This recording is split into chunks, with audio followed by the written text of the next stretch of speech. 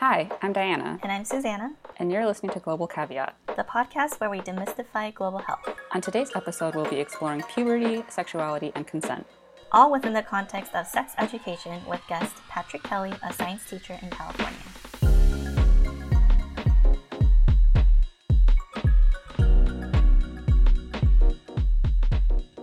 For more than 4 decades, sex education has been a critically important but contentious public health and policy issue in the United States and globally. The need for formal instruction came from the rise in adolescent non-marital pregnancies in the 1960s and the HIV/AIDS pandemic in the 1980s. There was a great need to make sure that topics such as contraception, condoms, and sexually transmitted infections were understood. This led to a widespread implementation of school and community-based programs in the late 1980s and early 1990s. But the focus of sex education was on potential diseases that could result from having sex. On this episode, we go beyond the traditional public health lens of talking about diseases and discuss the core fundamentals of sex education in schools, in the home, and everyday life. Hi, Patrick. Thanks for joining us. Before we get started, can you tell us a little bit about yourself and where people can reach you on social media? Sure. Well, good morning, everybody. Thank you so much for having me on. My name is Patrick Kelly. You can find me on Instagram at Patrick Kelly with an underscore, but most of my science communication is on YouTube. It's youtube.com/corporus. All this stuff will be, I'm sure, linked in some kind of show notesy thing at the bottom, maybe. Yeah, it will. Awesome. I'm a elementary school and junior high science teacher. I also teach language arts, but the science stuff is more compelling for today. And when we started talking about we wanted to do a sex ed podcast, I'm like, what? I'm not really qualified for that. Like, what have I done that's sex ed in the past? And it's really been a lot of little things. And that's... Oh, I am so sorry.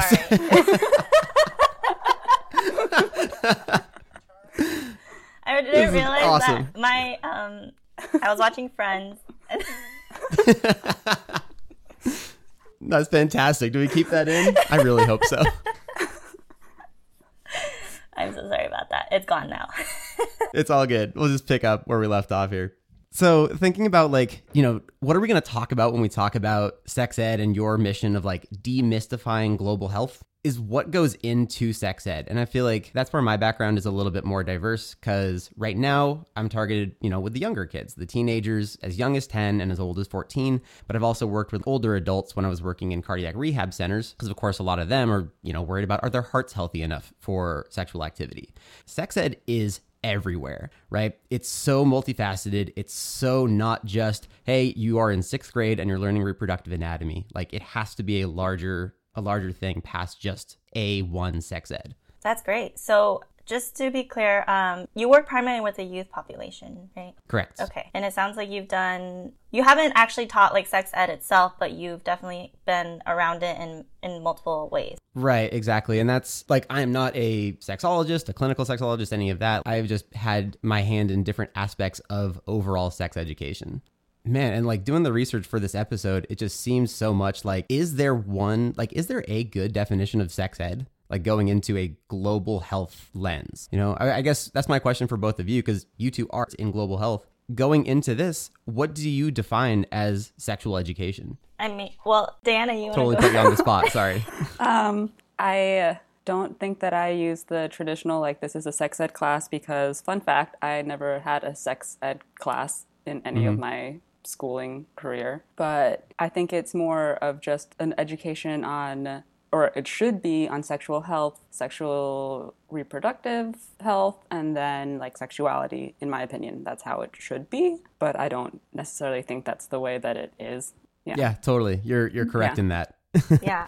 Susanna, what about you? Let's see, my background in sex education is kind of interesting because around 5th grade and 6th grade, we had sex ed, but it was more about the anatomy. Mm-hmm. And so my very first sex education teacher was actually a male. And he was brought into the school and he had this diagram of the woman's body and the male body and the changes that would happen as we enter puberty. Right. And it was funny, we're all young and we're all giggling and we have these pamphlets and it's recess and we're all looking at these pamphlets. Mm-hmm. Yep. And I remember that's my earliest memory. And then I went into high school and health was a required class for our first year as a freshman. And one of the class sessions we had sex education, and that was what I got was, and this is in a public school in in the Denver area in Colorado. And what I got was, you know, the guy was talking about how he's in a committed relationship, but they're practicing abstinence. But then he said, but if you want to have sex, here are the consequences. Consequences, what a word.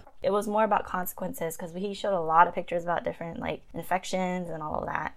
And then he did the whole, he got a piece of like duct tape, clear duct tape, ripped it off, and he's like, this is like if you're a virgin, you know, clean piece of duct tape. And then he stuck it on someone else and it stuck it on another person and it kept sticking around. He was like, that was representing how many times you have sex. And then at the end, he's like, essentially you lose your stickiness.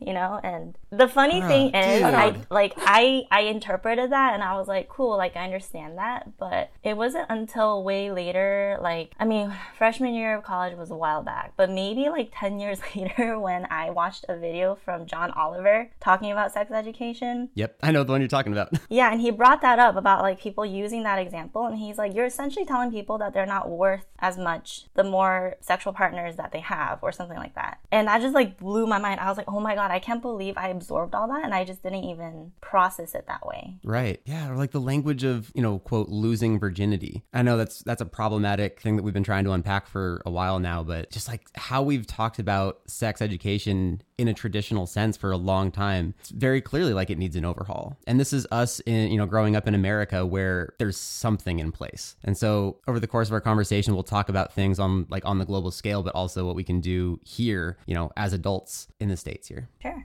So looking at over, sex education has a bunch of different aspects to it, right? And so our working definition, most people's definitions, is probably going to be like the biological and reproductive health side of things, where we need to teach reproductive anatomy, how reproduction works, and maybe a little bit of like, you know, immunology and infectious diseases and how STIs work and are transmitted. And as a educator for young people right now, that's kind of where we're starting, right? My youngest ones are 10 and into 5th grade. And so at our school, I guess just as a caveat for like anybody else who doesn't, you know the story, I work at a Catholic school. So our sex education is not within health or within science, it's within religion class. And it's branded as, quote, family life. And so it's basically, you know, how the religious aspect of you influences your family. It makes a lot of sense. I know why they do it. Do I think it kind of underserves our students? Yeah, totally. But one of the cool things is I get these same students again in 7th grade, and now we're talking like reproductive anatomy for real in the lens of science and reproduction as opposed to religion. So that's kind of nice to be able to do that again with them. So we have the biology side of things, but remember that sex education also has other aspects to it. We need to at some point teach like healthy communication, healthy self-reflection, because I think, Diana, you said this, where sex education should be teaching sexuality as well as sex. So like, how would you phrase like sexuality versus sex education, I guess? Because this is something that a lot of the guidelines were talking about too. Like I reference the UNESCO review where it was calling for a more comprehensive sexuality education, which does include gender identity, sexual orientation, and not just here are the mechanics of how a baby is made. Yeah, I think that's a pretty great definition. When I think sex ed, I think anatomy, like, and traditional sex partnerships, you know, like male has penis and all the male reproductive parts, female has vagina, and then sex is when those two things meet. But then sexuality is like so much more, you know, like sexuality is like, it's not just male, female, it could be female, female, male, or, you know, other varieties. And yeah, like, do you remember the first time you learned that intersex was a thing? Yeah, that was. Yeah, I mean, like, I remember being a kid and knowing that intersex was a thing, but not really understanding like how it worked biologically. I think it's definitely more recently that I feel like I actually understand how being born with a combination of male and female biological characteristics could actually impact a person. Yeah, and it's almost like, you know, can't blame you. Like, this has been so the norm for so, like, how we've been teaching this has been so ingrained in our culture that like anything different is like, wait a second, hold on, back up. Like, please repeat this for me. Yeah. Which is cool. Like, that is ongoing sex education, not just for like, you know, 10 to 14-year-olds, but for adults. Like, this does need to be an ongoing thing. Yeah, I really think that it comes down to, I think people are scared when you start teaching them like about sexuality and like sex education and the idea of choice and how to give consent. People get really scared, especially under a religious context. And I went to a Christian school when I was younger. So I think there's this fear that like all of a sudden people are just going to go out and make these quote unquote immoral decisions. But as I get older, I'm like, actually, it's a really powerful tool to inform these people on how to make healthy choices. And that includes things like abstinence. Like if a person chooses that without having to have this like pretext of guilt and all of that, that's a really powerful choice for that individual. Yeah. Absolutely. Yeah, I think it's interesting that you say that there's this whole, like in terms of any religious schools, but not necessarily even religious schools, that there are parents out there that are against certain aspects being taught. But overall, a study done by Planned Parenthood found that 93% of parents are in support of sex ed. So it's just mostly that we need to have some type of definition of what it is, right? And I know that it's not the same in every single state, and that's just in the United States, but that most of them are in support of it in general. So as sexuality were to be included firmly, and that's inclusive of all of these different things, then it actually is fine, I would imagine, because those parents would still want their kids to learn everything else. Now, my question is, do all those parents have the same idea of what sex education is? Exactly one of the issues, right? Yeah, probably not. I don't want to make it seem like we're just looking at this with like, oh, Catholic education versus public education, because that is just one of the influences. You will have, religious folks or people with different backgrounds at public schools too. And so how they teach, like how those parents are going to back up either lessons from school or how they're going to supplement sex education at home. Because remember, parents are still, as uncomfortable as it makes them, they should still be one of the primary sex educators of their children. Yeah. And so, the schools are one aspect of it, but parents are still going to influence their kids. Yeah, just backing up, because you're teaching in a Catholic school, and Susanna, you said that you went to a Christian school. I went to a public school, and I was just able to opt out, and that was it. Like, really? Yeah, it was just like optional. Like you were like, you could take this if you want. And I was like, well, if I could just not do anything for that semester, then I'm going to do nothing because I can. Like that surprises me because I most of my life was through a public system, and that wasn't an option, but the education that I did receive was very conservative. Yeah. Man. And so Susanna, you grew up in Colorado, you said? Mm-hmm. And then Diana, you're in New York now. Where did you grow up? In California. Oh, we talked about this. I'm sorry. Yeah. Oh, it's okay. Like, man, I went to school in California too. This sounds completely different to me. Yeah. Then again, religious school. I went to an all boys high school too. That was an interesting sex education time. Giggles ensue. But yeah, I feel like that's a good point that this is going to be so different. Like even just within our country, like there's going to be so many different standards of what sex ed is. Provide a little infographic right there if you want to check it out. It's the American Public Schools. But it's a little infographic about what is required to be taught in different states and how a lot of them don't even have to be medically accurate, right? If our very first job that we agreed on was like teaching reproductive anatomy or teaching like how diseases are spread, we're not fact checking ourselves and we're not making sure that like this education has to be held to a certain standard. That seems like an error. That seems like that could be a pretty easy thing to rectify. Easy is in air quotes here because none of this is going to be easy, and a lot of it involves both a top-down and a grassroots change. According to these stats from 2017, and this is from University of Southern California, of our 50 states, only 25 mandate sex education, and it only has to be medically accurate in 12 of those 25. That's mind-blowing to me. Like, that is such a large number of people who are underserved in our country. Even within those states, like how you treat inclusivity and you're trying to take care of everyone, getting away from that old school sex education where it's just like, yep, today is banana day. Today is like, we're going to look at a male and female anatomy chart day. We need to do better. I feel like that is the biggest understatement of today, but. Now, when you say there's a huge number or a big population that is being underserved with the current sex education system, could you just talk a little bit more about what you understand or mean by underserved? Sure. Okay.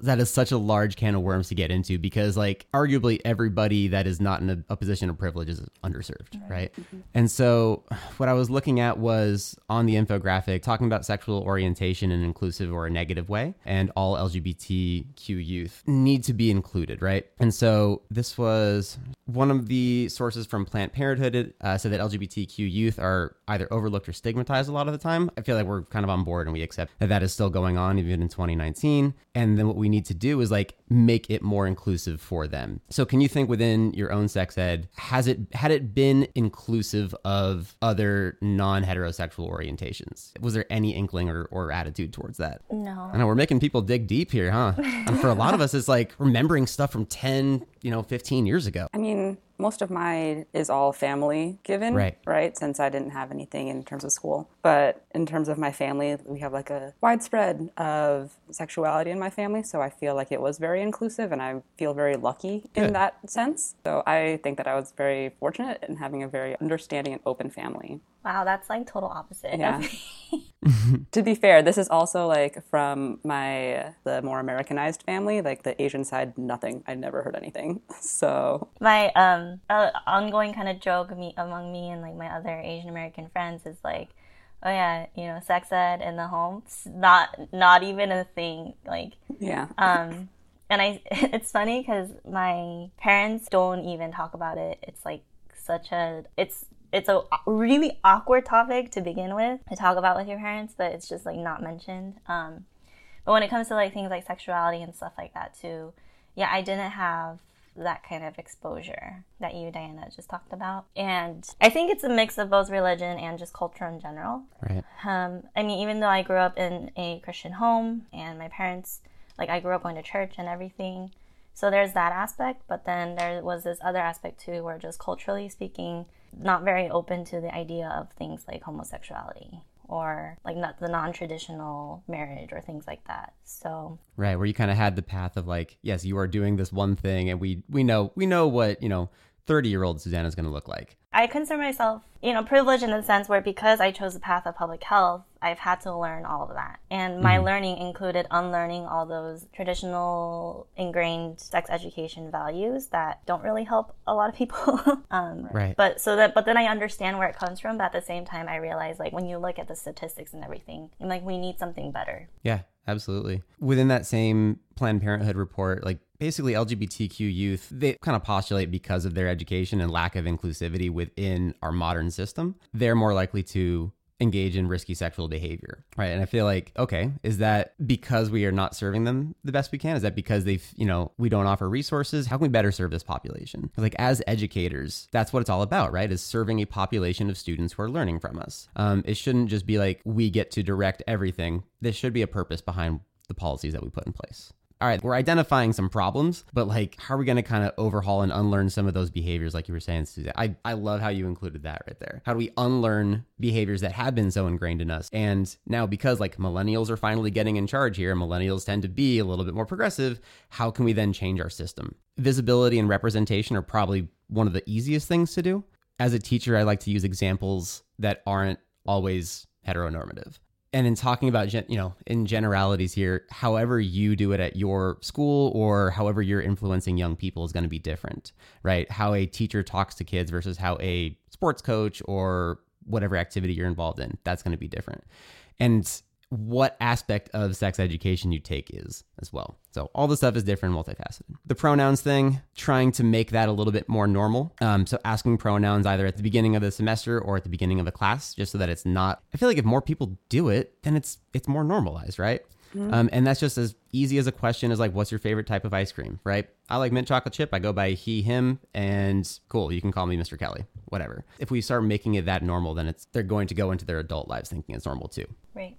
Not only in the classroom you can use the pronouns thing, but I've noticed, myself included, a lot of people within my university started putting pronouns in our sign-off in our email so that we all have it, and it's become more normalized because I want to say maybe 50% of the staff does it now in the public health school here. So it's like another way just to like see it more normalized. For sure. Yeah. I addressed my 8th grade, well, everyone in my school is y'all. And for like the first couple months, it was like, y'all. They were making fun. The kids were making fun of me for it. And that's like, all right, that's fine. But whatever, it's like, it's being ingrained into your brains. And sure enough, like now it's finally getting to the point where they're using y'all on a pretty frequent basis. So which is really good, because on the West Coast, it's very much you guys. Hey, you guys. Like right. That's very normal. Like that's definitely what I remember. Whatever, man. Tease me all you want. It's working.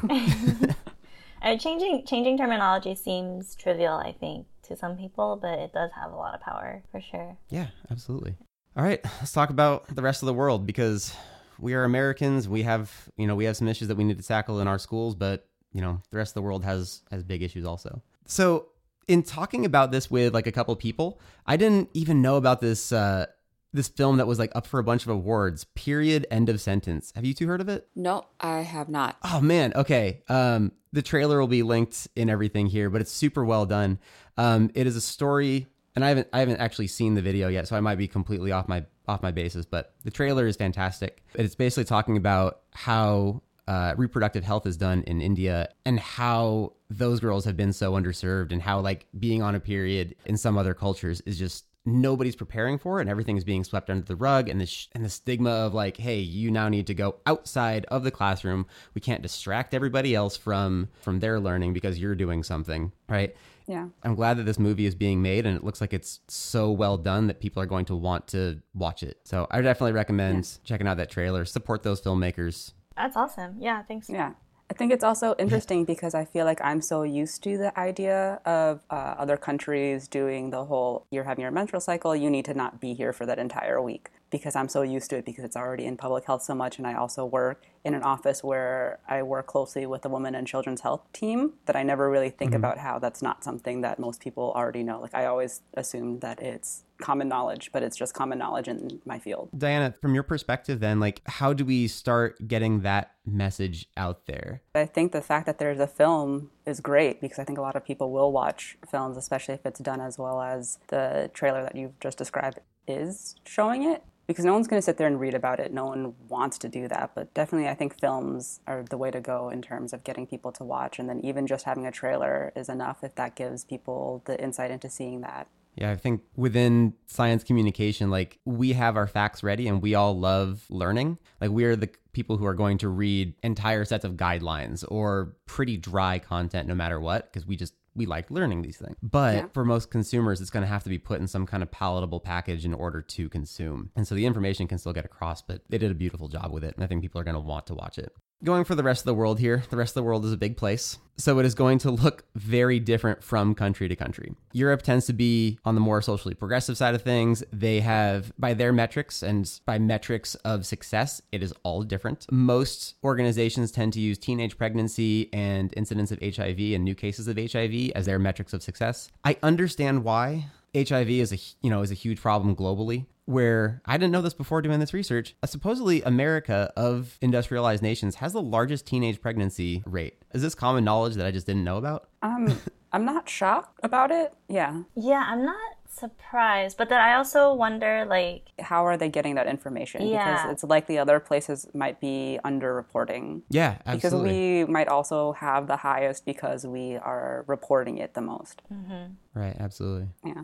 Like, all right, so if that's one of the measures of success that we're using, how are we going to integrate that into our policy? But Yeah. All right, going back to around the world then. So I looked at like more global statistics, like looking at the UN specifically, that UNESCO report we referenced earlier. I just want to read a quote from it because it's, again, a good overarching guideline here. That good quality sexuality education, and that's the word sexuality again as opposed to sex education, needs to be delivered at a scale on a sustained basis to make a significant impact, and it needs to become institutionalized within national systems of education. And so to unpack that a little bit, they were looking more at incidence of HIV as like one of their measures of success, but also like how do we scale sex education, right? And by scaling, it's like, I think we kind of have the idea in our head of like, okay, scaling. It's like bringing it to a larger audience, but that audience isn't an audience necessarily, like they are students. If you are educating someone, hopefully they are involved within their education, right? Right. So the scaling that UNESCO is talking about is, yes, like within schools. That seems to be one of the very first places that people think of addressing, but also at the institutional level, providing teachers with training, because so many are going to be coming from that old school mentality, or from like a place that might be positive, but also like not necessarily the most scientifically based too. We want to make sure that we're getting a lot of different aspects covered and to reach as many geographic populations as possible, and also reaching people where they are? How do we make sure that we're working with where people currently at within their education and within the resources available to them to make sure that the sex ed is going to be impactful for that time in their life? Right. That's where I am for sure not an expert, right? Like I am like, okay, this is interesting stuff, but why the scaling is so important is because like just having a classroom-based education isn't going to be enough. After a 2010 review, just using the school-based programs didn't actually change HIV incidence. And I know like it's not a huge amount of time, but like in the last 5-year gap, it seems like it's enough to see some kind of difference. I don't know. Again, that I don't know public health studies. In epidemiology and global health, that could be like a very short time frame. I mean, yeah, I think it depends on what we're trying to talk about and what we're trying to measure, like in terms of time frame. And also in terms of funding. Yeah. It's interesting, though, that UNESCO is talking about the whole idea of scaling, because I think in global health, there are these efforts to tackle various issues using scaling, and scaling is brought up as one of those things that like we need or that we need to work towards so that we can try and standardize and everything. But that's always also kind of this problem, because it's like if we're starting to talk about the global scale, it's very context specific. People have different backgrounds, people have different understandings of what sex is within their culture, and even what sexuality is within their cultures, and that's not just specific to like countries outside of the United States. Even within pockets of communities within the United States, people have different understandings. So I think that's interesting. I mean, I understand, like you said, the measure of pregnancies and HIV as like one of those ways to measure sex education. But at the same time, I could see how that's super limiting as well. It doesn't really encompass everything that we need to know. Right. Like that's not bringing in consent. That's not bringing in finances. I mean, all these like little, I almost like giggle at myself when I say finance. Like that's the best you can come up with. Like but it's true. How making a family is an enormous financial burden for, yeah. I mean, I don't want to say burden because they're little gifts. They're little, children are great. But they cost a lot. They are expensive. Yeah. But it's also like finances works in so many different ways, because even if they're using HIV as a measure, it's not necessarily because the person doesn't know. The person might just not have access to what they need. So like finances goes beyond just family planning. It also goes with, you might be educated enough, but you can't afford to do anything about that. Yeah, I think that's a good comment on the statistics too. It's like, all right, we see from after 2010 here that like just the classroom isn't enough. It needs to go past that. We should give some people some takeaways here. Look at that smooth transition. That's brilliant. So, and I want to get your opinions on this too, because, like Diana, you were saying your sex ed was pretty non-existent, and it seems like you've kind of taken it into your own hands as far as like, all right, now we're going to make sure that a lot of women and families are going to be able to have access to education. And then Susanna, yours seems a lot like mine, where it's like, all right, religious upbringing, and so we're not going to talk about it. You'll technically have sex education, but like, let's let them take care of it. Let school take care of that. So if you are in the position of influencing some younger kids, so one of the biggest things right now within all education is making your teaching style student-centric, not teacher-centric. And so right away, that means like the student should be the number one thing you think about, which seems like, yeah, obviously, that's what students are here for. They're here to learn. They're not here to like make the teacher feel good about themselves. So when you are in the position of teaching anything that is sex ed or sex ed adjacent, like proper communication or like personal boundaries, making sure that it is not just back in my day kind of stuff, right? Emphasizing like the students above all. They are the main characters in the story, not you. Also making sure that it is developmentally appropriate, because even within one of my junior high classrooms, that's ages 12 and 13. But as I'm sure you remember growing up, like there are 12-year-olds who are voracious consumers of all things that are dating and sex ed, or they have older brothers and sisters, or, they've seen like a pregnancy in their family very recently. And so they're like, that is number one thing on their brain. And then I've got other 12 and 13-year-olds that are just like, no, like I'm good.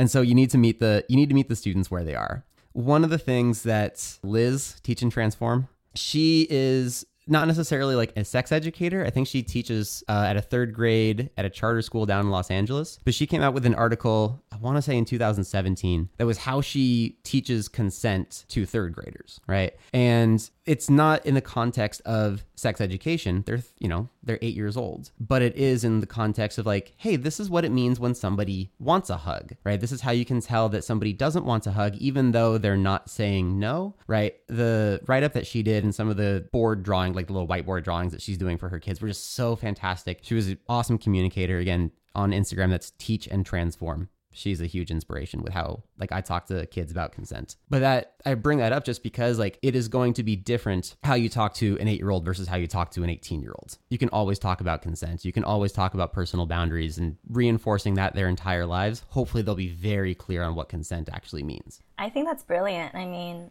it starts when they're young, because these behaviors translate, and we create patterns in how we respond and how we act, not just within that specific context, but our learned behaviors repeat in other contexts as well. The fact that she's teaching third graders, if this person doesn't want a hug, then you say, okay, and you move on with your life, and that can translate later into bigger things. And later when they're, considering having sex and stuff like that certain behavior, if they've learned it and it's internalized, it's more of an automatic response to be like, oh, this person said no, okay.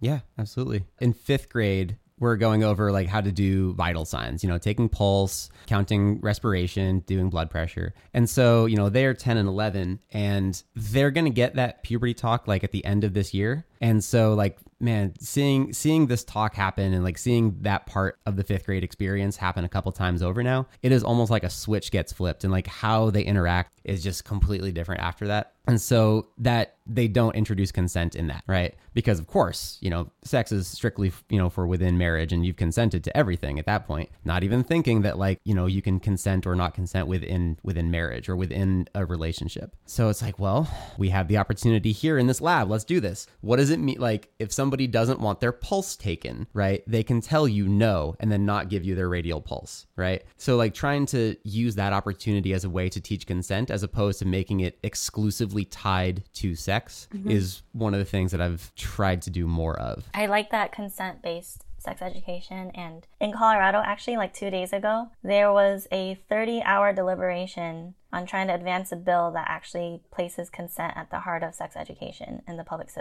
education system. And it's advancing. So now they are going to move towards putting consent at the heart of sex education. And yeah, it was like this big debate. How do you talk about that for 30 hours? Hopefully it's all logistics about how do we implement this best. What I read was it's now the 9th state to put consent at the core of sex ed. Man, high five to Colorado for moving this along, and hopefully it does become number 9, but that number needs to be a lot higher. Yeah. So totally opposite of consent-based practices. I don't know if y'all are aware, but the 2-month period of time just closed on the Department of Education's new rules that would favor the accused, the assaulter, in any college campus assault cases, basically making it so that if it's not something that happened directly on the campus, then it's not valid. And let's be real, even if it was, the track record shows that it's really not in favor of the victim anyway. Wow. This is all happening while the government was shut down, so a lot of things were just glossed over and no one knew what was happening. So there was that, and then there's also the definition of domestic violence got changed recently, and it removes all of the psychosocial and emotional aspects of it, so it's only physical harm. Great. The next portion of this episode contains stories and experiences related to sexual assault. They do not go into detail. These incidents are briefly referred to for explanation purposes. If needed, fast forward to 39 minutes. Can we talk about college campuses a little bit more? Yeah, Absolutely. So I'm here in this lovely state where Columbia University is. I don't know if you heard of this when it happened, but this girl from Columbia carried around her dorm room mattress as a form of protest after being sexually assaulted. She carried the mattress around with her. I'm actually unfamiliar with the story. Yeah, so it was because they weren't taking her case. She did this as a form of protest that was basically a demonstration to show, hey, administration, look at this baggage you're making me carry around. And it was her literal dorm mattress. And she took it everywhere. Oh, okay. Yeah, so Wow. that was back in 2014. All right, nothing has happened? He was cleared of any misconduct. Yeah. He graduated, quote, as a distinguished John Jay Scholar. So the honor recognizes, quote, remarkable academic and personal achievements, dynamism, intellectual curiosity, and original thinking. Yeah. Okay. If there is an organization on your campuses, if there are any like college students listening, one of the organizations that I was involved in undergrad was called CARES, CARES, Creating a Rape-Free Environment for Students. And that was our organization that did a lot of programming for awareness of sexual assault, right? Where people don't want to acknowledge that it's a thing, where it's actually one of the most common things that happens on college campuses. Something like 1 in 4 women will experience it in undergrad. And like that is overwhelmed. Like that's a really big number of people. So how do we fix it? Will we ever fix it? Hopefully we can make a dent. Like if we can at least start moving the needle forward. CARES was the organization that I was involved in. It'll look a little bit different at your universities or your high schools or whatever is going to be the case. I don't want to see what it looks like in high schools just because I feel like it'll make me really sad. But hopefully that is now going towards our high schools also, where at least maybe there's, I don't know, like a group that discusses or tries to implement like student-led sex education or healthy relationships on campus. Did either of your universities do the Clothesline Project? I don't know what that is.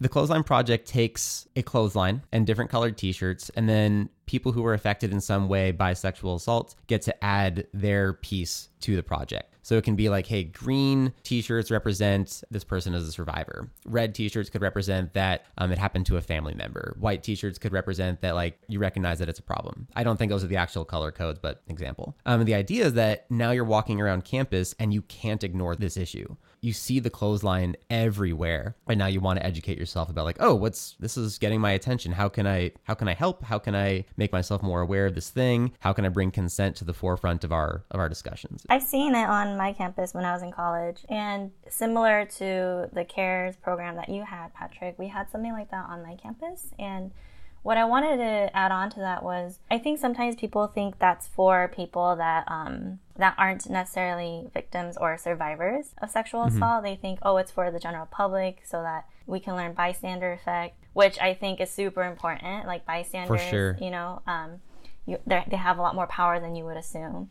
But in my experience, and I've talked about this in the past on my like social media platforms, but I have a history of sexual assault, right? And so it's funny because people are like, oh my gosh. And I'm like, yeah, but it's like very common, like out of how many women you know in your life, a lot of them probably do as well. They just don't talk about it.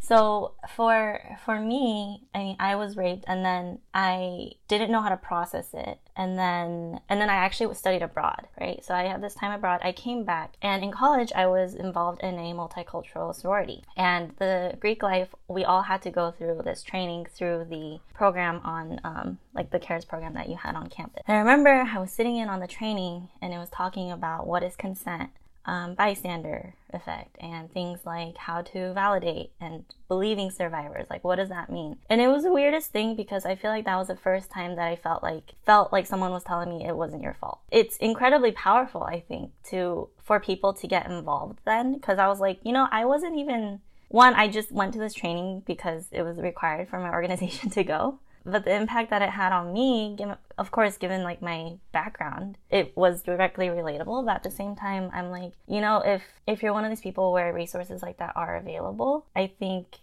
it's important to realize the gravity of how it can affect the people around you, because you're harnessing this power to do something about it. Yeah, absolutely. And for a lot of people, it'll be their first exposure to it, right? Thinking about where we're talking about like sex ed with the younger kids, we never bring that up. We never bring up like definitions of sexual assault. Like just beginning to talk about consent with my 10-year-olds, it's like we're not drawing the line of like, hey, this is how you can appropriately give somebody a hug, to now this is one of the most terrible crimes you can commit, right? So like it still needs to be evolving throughout that person's learning career. Yeah. Man. And Susanna, thank you for telling your story. Yeah, of course. Thanks for listening.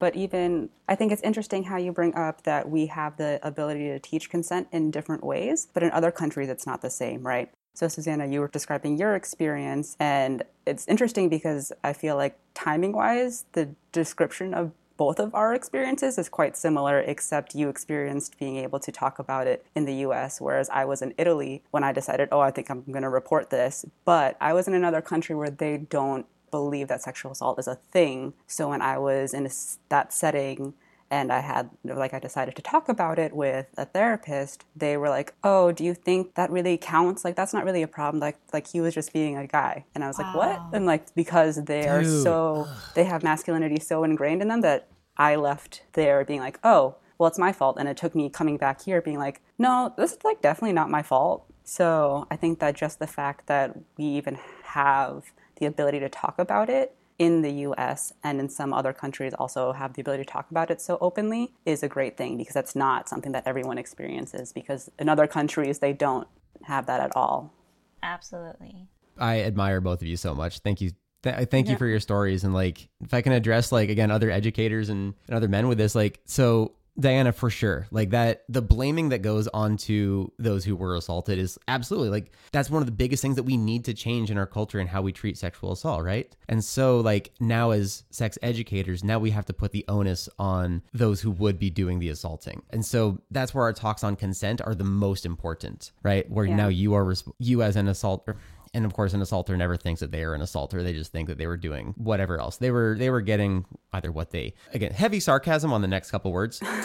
They were trying to progress the relationship, right? They were doing something that was totally warranted for the time, but, you know, there was miscommunication or something. They wanted it. I read it as they totally wanted it. Right. I think you talking about linking it in the early years, I always, when people talk about that, I think about, you know what, growing up in middle school, when girls start wearing bras and stuff, it was a thing for me growing up where guys would come up behind you and they would snap your bra strap. And they would think it's super funny. You know, pulling your hair, that starts really early. Yeah, the idea that if you tease a girl, you like her. Yeah, and then it's like, oh, it's because he likes you, or maybe because he thinks you're cute. And it's like, it's funny because now when I think about it, I'm like, yeah, I really didn't like getting my bra straps snapped on my skin constantly and getting my ponytail yanked like out of nowhere. But socially in that moment, you just see it as like, it's acceptable because maybe he likes you. And I hate that. That's something where I can talk to my older students about that, as far as like, all right, y'all have crushes. Like, I see it every day here. I see how it works out. And like, we can't be mean to each other. I do want to point out though that I know when we're talking about consent and sexual assault, I mean, largely, of course, women are at the receiving end of this. But I do want to point out that there are men who do get sexually assaulted as well. Yeah. And LGBTQ folk are often the most vulnerable for various reasons. So